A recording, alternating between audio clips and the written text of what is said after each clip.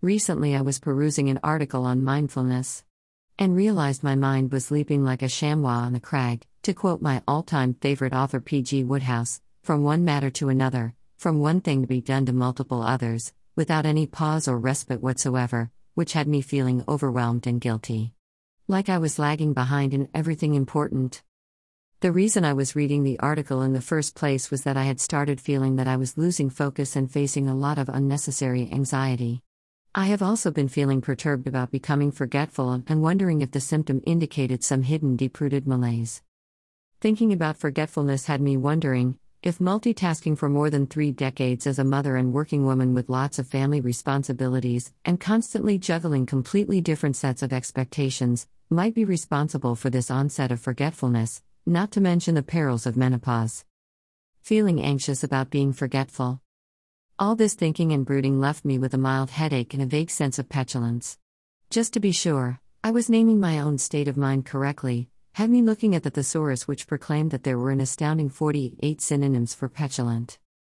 The mild headache now got escalated to a strong one. I reached out to some dear friends to talk my way through this. Everyone knows talking with friends of the female variety is an excellent remedy for most ills. A friend suggested that I should meditate while basking in the morning sunlight. I did that. A heart-to-heart talk with another very close friend had me downloading some apps that would help me regain focus and help me on my mindfulness journey. I was already familiar with the meditation techniques taught by the Heartfulness organization. Browsing their website led me to some illuminating and relevant articles and videos. A Google search led me to an app called Headspace, and downloading and using it has been quite helpful. The very close friend mailed an invitation to a webinar on mindfulness. I started singing hymns softly in the evenings in the traditional way, sitting cross-legged on the floor for about half an hour.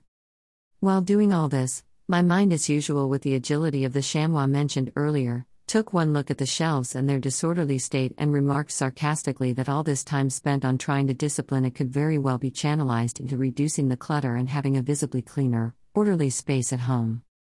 Cluttered shelf beckons. Had it not been for the semi-tranquil state induced by the meditation and reading, I would have utterly trounced my inner voice by outdoing its sarcasm. But things being what they were, I actually listened and, to my own consternation, started heaving books here and there and ignoring the little voice that reminded me of the 1,001 other tasks jostling for my attention. I was able to focus only on this task and bring order out of chaos, feeling quite triumphant. Of course, all this outpouring actually translates into one bookshelf being cleared, but let us not quibble, shall we? Decluttered shelf makes me happy. But, oh, the joy that clean, neatly arranged, uncluttered space brought. The feelings induced of being efficient. Seeing the tangible results of one's efforts. The finished product, so to speak. Ah! It has to be savored, to realize what it truly means. I think as teachers, we work and plod onwards with not much visible gains. The rewards, while soul-satisfying, are scattered, hither and thither, with vexing time lapses. The satisfaction of seeing the result of your efforts right away, without any lengthy gestation period, is, I must admit, highly gratifying. Physical work is actually mentally uplifting. What do you think? And